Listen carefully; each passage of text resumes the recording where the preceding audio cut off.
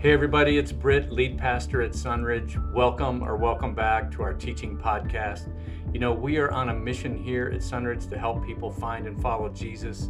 We believe in the good news that Jesus welcomes all, regardless of how far you feel from God.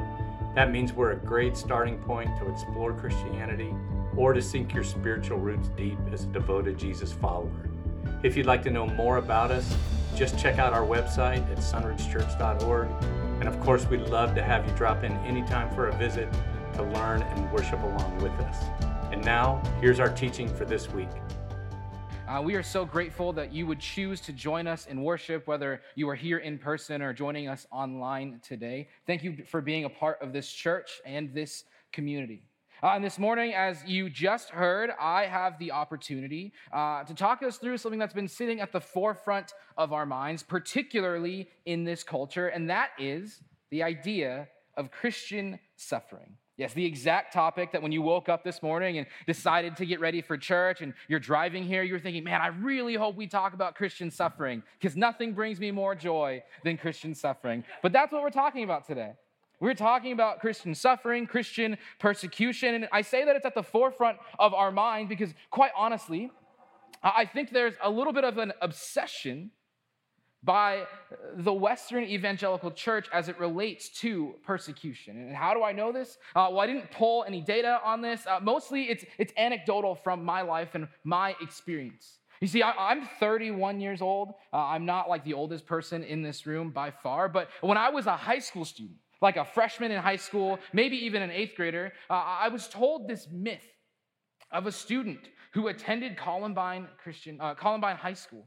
And the student was martyred for her faith during those events. The story goes that this student was asked directly if she was a Christian. And when she replied yes, the gunman killed her.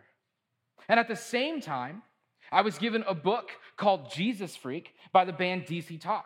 And I was young, I didn't know anything about music, but I'd heard DC Talk was like pretty good. And so I opened up this book and I realized very quickly that it was a collection of dozens and dozens of stories from people around the world who had been martyred for their faith. And I was raised with this belief that at some point, some entity, whether it's an individual or a group, maybe the government, someone, someplace in time would attempt to challenge me and challenge my faith. And so I must be ready at all times, at all costs. And then I was taught church apologetics. I was at a very early age taught how to defend my faith. At church camp, I attended as many breakout sessions as I possibly could so that I could learn more and more about how to respond to people if they mocked me for my faith.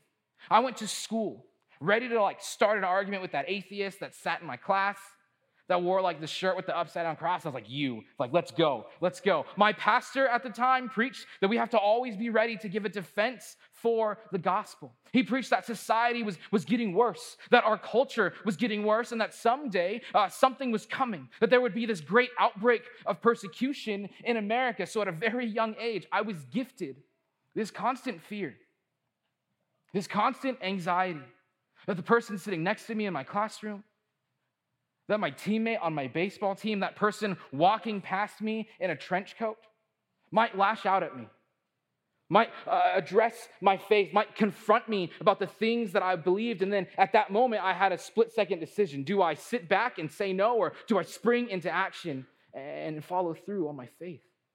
And if these anecdotes don't resonate with you, then just think about the popularity of books and movies such as Left Behind. Think about the ways that news stories on Christian networks are often framed. Think about the number of times you've heard the phrase, just in the last month, Christianity is under attack, or how often you hear about massive companies and organizations taking Christ out of Christmas. We talk about it all the time. It's a thing that we are primed to think about. We are primed to talk about persecution. We are primed to observe everything and then see those small subtleties that make us shout, there it is. There it is. I was absolutely right. See, I told you this was going to happen, because when you're searching for a sign, it is amazing how often you can find one.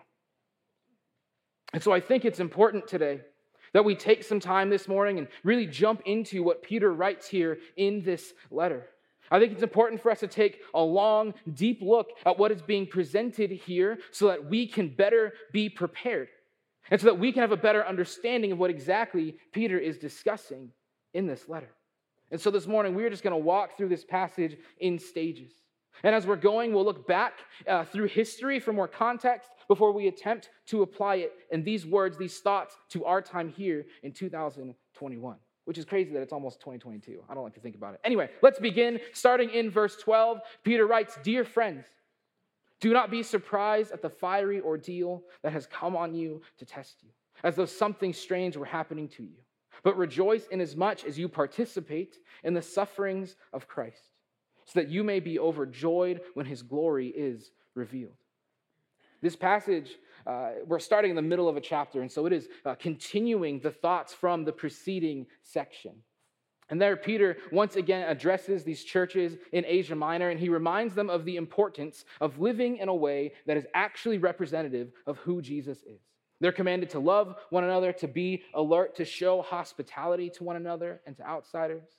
But right at the start of chapter 1, Peter offers these words. He says, "Since, therefore, Christ suffered in the flesh, arm yourselves with the same way of thinking." These opening verses, these opening thoughts here serve as a premonition of what Peter is about to present to us. Since Christ has already suffered in the past, just know that you yourselves, as little Christs in the world, as followers who have been charged with modeling your life after him, know that you ought to be mentally prepared for the same experiences, some form of suffering. Which is why he can then transition into this idea of just don't be surprised, as we see in verse 12. And he can do this because, and this is your first fill in the blank, suffering is expected. Suffering is expected. These Christians, according to Peter, in his eyes, if they have done the work, if they have done the work, then they have already armed themselves, already prepared themselves for a situation that might require just a little bit of suffering. By adjusting their lives and attitudes to come into alignment with the person of Jesus, they are already creating friction with their culture and with their society. And so whenever suffering and persecution happen to these Christians in these churches, it should be thought of as something anticipated and expected. And it should be expected because this suffering serves as an act of participating in the sufferings of Christ. Again, the goal of the Christian faith is to experience unity with Christ. In the same way that we hope to experience union in the blessings of Christ, new life, eternity with God, then we must also understand that we will experience union with his death and resurrection, which is symbolically represented through baptism, but then also subsequently in suffering on the cross. We have to be prepared to experience union there. We can't merely go about the Christian faith and just cherry pick those parts of Jesus' life that are most favorable to us, because we already know everyone in Temecula would just pick that part where Jesus turned water into wine. Instead, we have to be prepared to experience the entirety of life, of the life of Jesus, when we choose to follow after him. But this suffering at the hands of those who wish to mock us, those who misunderstand our faith, it's not just for us to earn some type of heavenly participation trophy that we can just tote around like, look at me, I did it, I participated. These experiences of suffering help us to enrich our faith. And here we learn that suffering is purifying. In verse 12, Peter refers to suffering as a fiery ordeal. A fiery ordeal. And this isn't new language for Peter. In fact, he is just reintroducing this idea that he discussed at the beginning of the letter in chapter 1, where he writes, "These have come so that the proven genuineness of your faith, of greater worth than gold, which perishes even though refined by fire, may result in praise, glory, and honor when Jesus Christ is revealed." Peter here is utilizing a common theme from the Old Testament. It's this practice of purifying metal and viewing that process as a metaphor for one's faith journey. And at its core, it communicates that seasons of difficulty can be used by God as a means of further developing those who are faithful. And we're just going to run through some examples here. We see it in Proverbs chapter 27. The crucible for silver, the furnace for gold, but people are tested by their praise. And we see it again in Psalm 66. For you, God, tested us, refined us like silver. And then again, we see it in Malachi, where God's speaking through the prophet to inform the people of a messenger who will come in order to refine. Malachi 3, I will send my messenger who will prepare the way before me. Then suddenly the Lord you are seeking will come to his temple. The messenger of the covenant whom you desire will come, says the Lord Almighty. But who can endure the day of his coming? Who can stand when he appears? For he will be like a refiner's fire or a launderer's soap. He will sit as a refiner and purifier of silver. He will purify the Levites and refine them like gold and silver. This passage from Malachi 3 is our most direct comparison to what Peter is attempting to do here. He is drawing on this imagery of refining silver, of refining gold, these precious metals, to remind his readers, these people in these churches, that sometimes suffering can be useful. And this process of entering into a fire isn't meant to be understood as a means of torture. It isn't meant to be used as a method of punishment.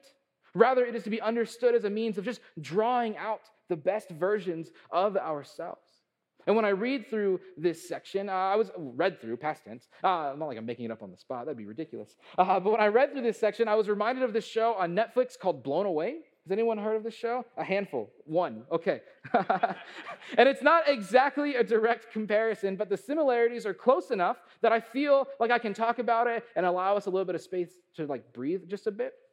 And so Blown Away is this glass-blowing competition show, which seems like a thing that I wouldn't be interested in, but I promise you it's amazing. They take these contestants, these people who've been crafting glass for years, decades, and they put them into a competition against one another. All these people are gifted, they're skilled, they're not like newbies at this thing. They've been doing it for a long time. And they take these contestants, they gather them together, they place them in a refinery, give them every tool they could ever possibly need so that they can create beautiful pieces of art. And if you've never seen anyone make glass, it is fascinating. It's absolutely fascinating. What they do this is actually what they do. I Googled it. They take these rods of glass. They can be clear or they can have color in them. And sometimes if they don't want to use a rod of glass, they'll use like a pile of glass powder that's been crushed down really finely. And they take that glass and they stick it into the middle of an incredibly hot furnace. Not like your oven or like my pizza oven that gets to 800 degrees. This is 2,000 degrees Fahrenheit. It is extremely hot. And so they take this glass, they stick it in the middle of this furnace, and they do this in order to get the glass to a state where it's molten, liquefied. That's a better term. They get it to a state where it has been completely melted down, and then they attach this molten glass to these tubes, these long tubes, and they begin to blow air out of the tube, and while they're blowing the air out, they're rotating and spinning the glass. And they do it slowly, and this whole process gives the glass its shape.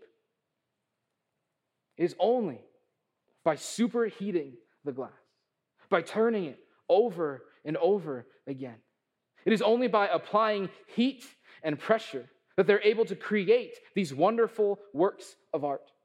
It is together with that heat and the hands of the Creator that these plain glass rods become something that is exponentially more valuable. According to Peter, it is a similar experience with our faith. The suffering that we might experience serves as a fire that turns us over and over and over. And when we allow God into our suffering, we can then be shaped and purified, given new life. We can be rid of our impurities.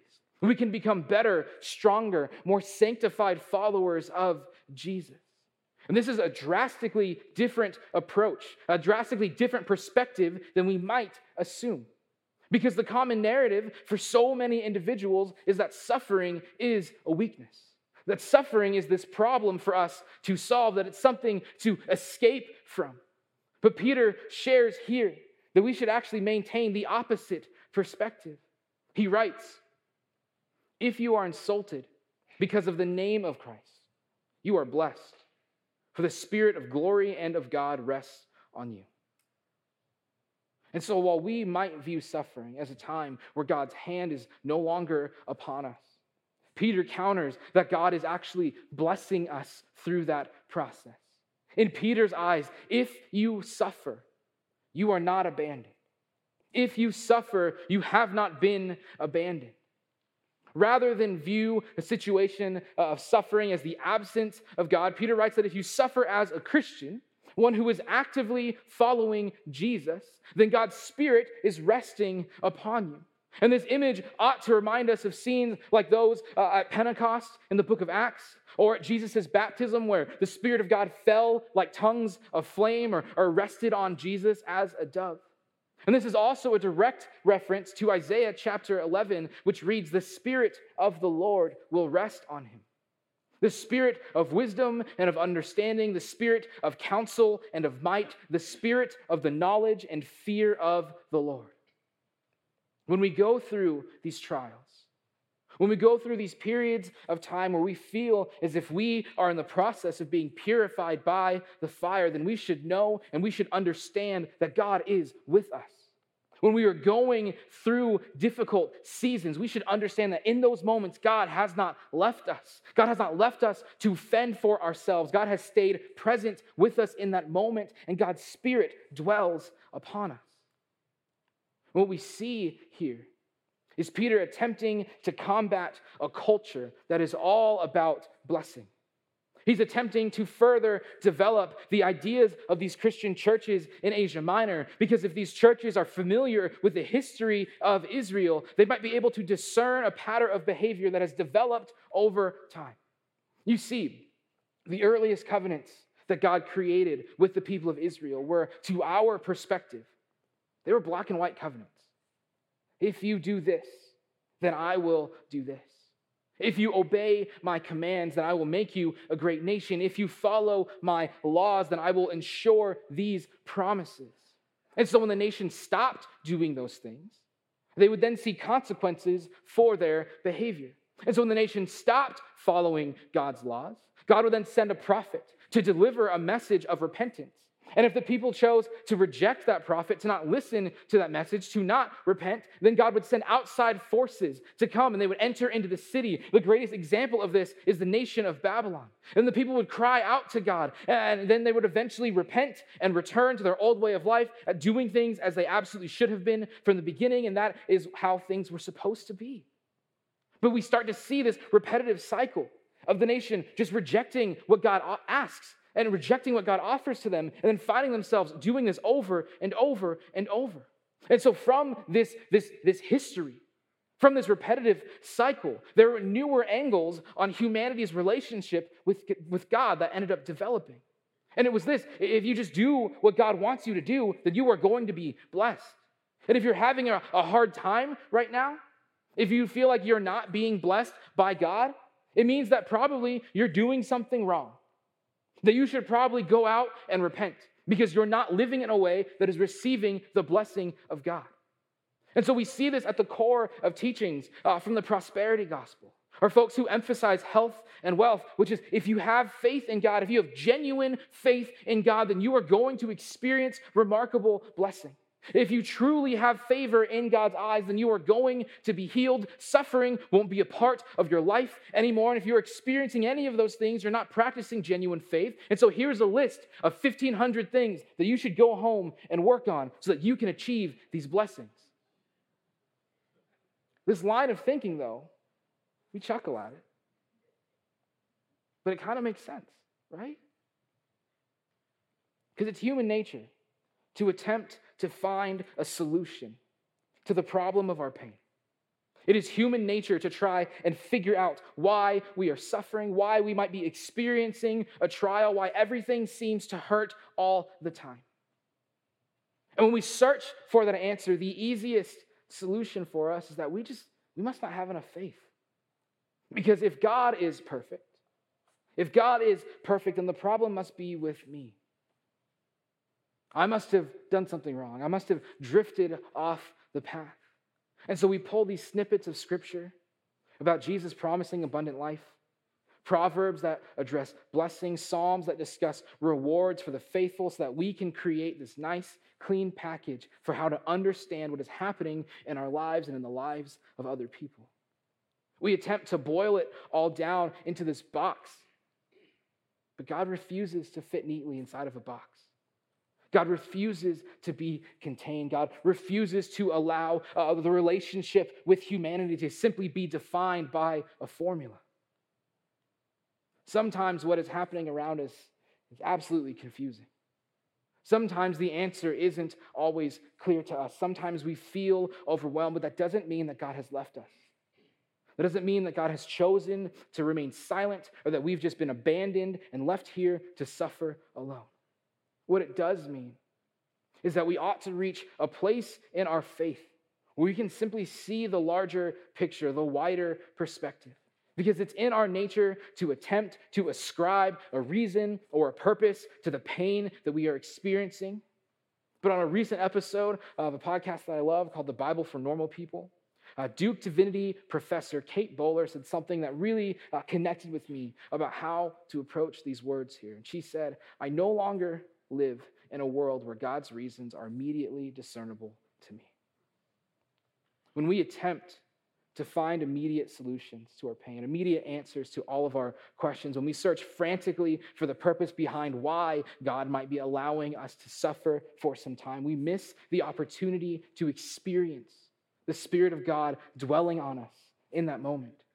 We miss the opportunity to participate in the sufferings of Christ. We miss the opportunity to focus on all of the ways that we are currently actively being refined by the fire, all of the ways that God is making art through our pain.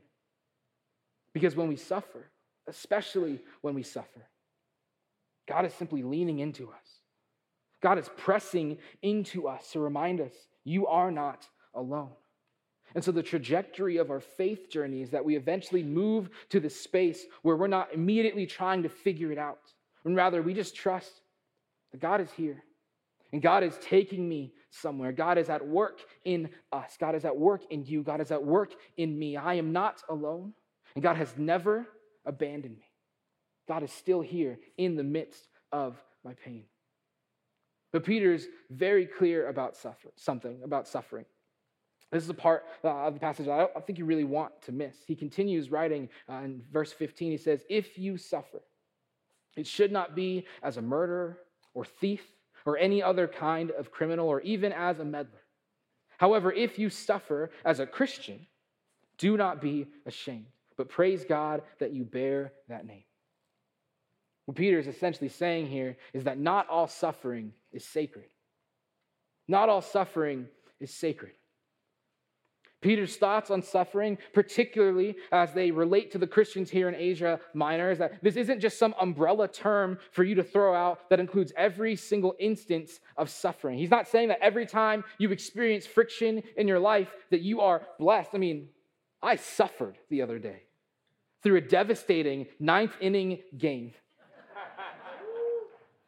Game 5 of the Giants-Dodgers series. But just because I suffered in that moment doesn't mean that God's Spirit was resting on me while I sat on my couch yelling at my TV. It doesn't mean that God is resting on me in those moments, comforting me. And it doesn't mean that my suffering for a team and through some questionable calls by umpires, it doesn't mean any of that is sacred or holy. What Peter's referring to here are these particular instances, these situations that fall under the category of bearing the name of Christ. And so he takes some time to clarify what he actually means by this. And well, really, he doesn't say what he means. He says what he does not mean by this. And so here he points out some examples that would be pretty apparent to us as reasons for not bearing the name of Christ, right? He says, don't be a murderer, probably not bearing the name of Christ when you're killing people. Don't be a thief. Don't be any other kind of criminal. And logically, again, this makes sense to us. We can't go around breaking laws, living selfishly, and hope for some reason or whatever that we are covered and protected by God's blessings. We can't ignore God's laws and then fully believe that we shouldn't experience the consequences of our own actions. So yes, don't be a criminal. But then Peter throws in this word that is brand new to us. The Greek here is ala tri episkopos, which is insane. Wildly difficult to say. I just wanted to think that I could do it, and I have it written out phonetically, and I still messed it up. But the crazy thing about this word, is that Peter is the only person in the New Testament to use this word. And what's more, This word doesn't appear in anywhere else in the Greek literature that we use to compare New Testament writings to. The only person in recorded history to have used this word is Peter. It's like a word that he made up himself, and it's been translated here for us as meddler. Other translations will say mischief maker, busybody, coveter of others' things. And when we break down this word into its core components and we translate them literally, it means one who acts like an overseer in the affairs of another without having jurisdiction. It carries the weight of someone who is deeply concerned about what is happening in somebody else's life when they have no need to be concerned. It's this sense of moral superiority because of their Christian faith. Like this person just knows better. Like this person, as an extension of their faith, has the ability to determine the behaviors of those around them, particularly unbelievers. And none of us know people like that, right? Because what Peter is essentially describing here is an early church Karen. This person who has no business putting their nose in other people's business, but does it anyway. And so what that tells us is that at this time, just a few years after Jesus walked on earth, there is already a culture in the church that carried itself in a way that is entitled, that carries itself in a way that says, I know more than you. That people were already holding their thoughts and their beliefs with such certainty. And they were using their faith and their understanding of who God is as a means to assert their moral dominance over their peers. It is already happening in this church. And so these people are just projecting their own standards on people and expecting these folks to fall in line, even though some of these people aren't Christians and they haven't signed up for this type of life. They don't actually believe these things, but they're being forced to live in a way that says that they do. And so Peter obviously knows about people who are entering into non-Christian establishments, non-Christian places, and attempting to become the moral police, the culture police, the this is appropriate police.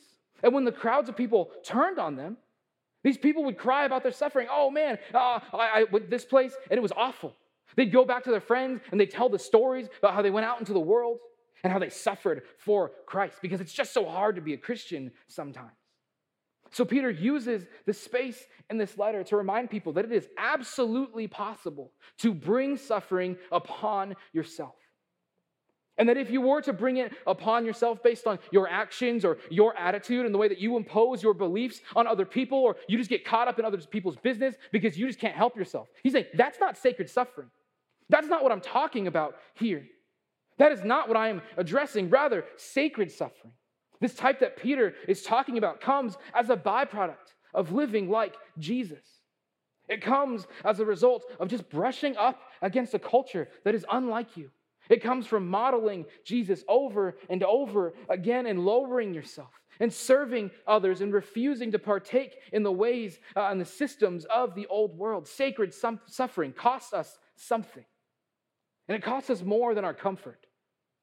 And it comes when we align ourselves with Jesus and we attempt to be models of him in every aspect of our lives. It comes when we are reunited in our faith and in our acting, in our behaviors with God. And so then, as we turn the corner and we start to wrap things up, what does this mean for us? What are the essential things that we ought to take away? And as the band comes up again, I'll start to close this out for us. First, even though suffering is something that is to be expected, we should understand very clearly that persecution is not a metric. Persecution is not a metric for our faith. It's not a measurement of the quality of our faith. And because we live in a competitive society, it's really easy for us to look across at our neighbor, to look across at someone and start to compare the strength of our faith. However, we can't place ourselves in situations where we are upset because we aren't being persecuted. We can't become people who have shifted the goal of the Christian faith from being Christ-like to being beat up. That's not what it's about. And if you're in a situation where you are experiencing suffering because you are attempting to do things that Jesus did, then that does not make you any more faithful than someone who was doing those things just without the suffering. And in the same way, we can't become people who just seek out persecution and seek out suffering. We can't allow ourselves to become people who put ourselves into situations solely for the purpose of experiencing these moments of affliction and persecution. That is what I call clickbait Christianity. Clickbait is this journalistic practice where you create an article title that is meant to just only give a glimpse of the picture. It's meant to cause a little bit of frustration while you're reading. It's meant to be irritating and incendiary solely for the purpose of getting that reader to click that link. And an example of this is you'll never guess this son's response to "I love you," or 7 reasons why your business is failing, or here is why your kid thinks that you are a bad parent. All of these titles are a flash of the pan. You're like, oh, am I a bad parent? I want to know more about that. They're meant to stir a reaction. And some of us have started to approach our faith in the same way. We might enter into a store in a manner that is meant to provoke a response. We might post something online because it's just going to rile up those folks. Clickbait Christianity sensationalizes the faith in order to stir controversy so that we might experience some conflict and suffering, so that we might rally more Christians, so that we might flex our faith, so that people might know that we are in the right and we have been enlightened and we are witnesses to Jesus and they are wrong. But that approach isn't serving Jesus. It's only serving you. That is not the faith that we are called by Peter to live out. That is not the example that Christ set before us. That isn't the suffering that Peter defends. We cannot seek out suffering. We cannot make suffering the thing that we worship. It must always be Jesus, and we can't make it the thing we worship because suffering only exists because this is not our home. This is a thing I talked about several weeks ago, the last time I was up on the stage. And what Peter writes here echoes those same thoughts from chapter 2. We are foreigners. We are refugees. This earth is just a temporary holding space for us. It's a stepping stone on the path towards glory. When we resist culture, when we live like Jesus, when we take on the attitude of Christ, yes, we might suffer, but that suffering serves to continue to point us forward. And someday there will be a time when we suffer no more. Someday there will be a day when the hope of the world covers all people and we can once again be reunited with our Creator, but we are not there yet. So we follow Jesus. We serve others. We humble ourselves. We take on the attitude of Christ. We live different lives. We clean up after ourselves because we are simply passing through on the way towards the end. And the end for us is glory. The hope that at the end of all of our suffering, at the end of our lives, that we would experience heaven, that we would experience the fullest unity with God. So we would do well to remember that every time we experience affliction and persecution, we are just participants in God's coming goodness, God's coming glory. That in our sacred suffering, we have parallel participation with Christ on the cross. And as we suffer, as we feel heavy, as we feel low, we just look to Him. We remember to look to Jesus, the one who knew no sin, yet chose to carry the sin of man on the cross that we could be redeemed. We remember the glory of Jesus Christ as it sustains us through the darkest places of our lives. You see what Peter is trying to teach us here? What he's trying to teach this audience in Asia Minor is an expanded theology of suffering. He's trying to show us that we can't simply focus on the best parts of our lives because that's merely a life half lived. Rather, Peter wants us to take it all in, to absorb the fullness of ourselves, the fullness of our lives, the fullness of our experiences so that we can learn to suffer well. Because so much of the current cultural conversation is to avoid or to bypass the negative experiencing. It's good vibes only. There's no bypassing suffering. There's no bypassing pain. There's no way to bypass the conflict that will ultimately come when you choose to live your life like Jesus and model your life after His behavior. So the question for us is your lived theology avoiding dealing with suffering? Are you attempting to sidestep the most painful parts of your life? Are you looking for ways to work through it? Are you attempting to work out your faith in that manner of fear and trembling, of not knowing the reason, of not knowing the purpose, of not being able to clearly discern where God is working, how God is working? Or are you wielding your theology like a blanket, hoping to just cover up the worst parts of yourself, those parts that hurt the most? Because in the midst of your pain, in the midst of the hardest seasons of your life, in the middle of whatever suffering or persecution you might have experienced, you might currently be experiencing, or you might experience in the future, God is with you. God has not abandoned you. God still loves you. God wants to be with you in the full spectrum of your life. And Peter reminds us that God has been, currently is, and always will be faithful to us. So let us remember the faithfulness of our God. Let us rejoice in the strength of a God who overcomes all things, one who invites us to be a part of the journey. Will you pray with me? Hey everybody, it's Britt again. Thanks for listening. If you need something, if you have a question, or you'd just like us to pray for you, you can reach us through email, info@sunridgechurch.org. We hope you'll listen in again next week, but in the meantime, keep helping people find and follow Jesus.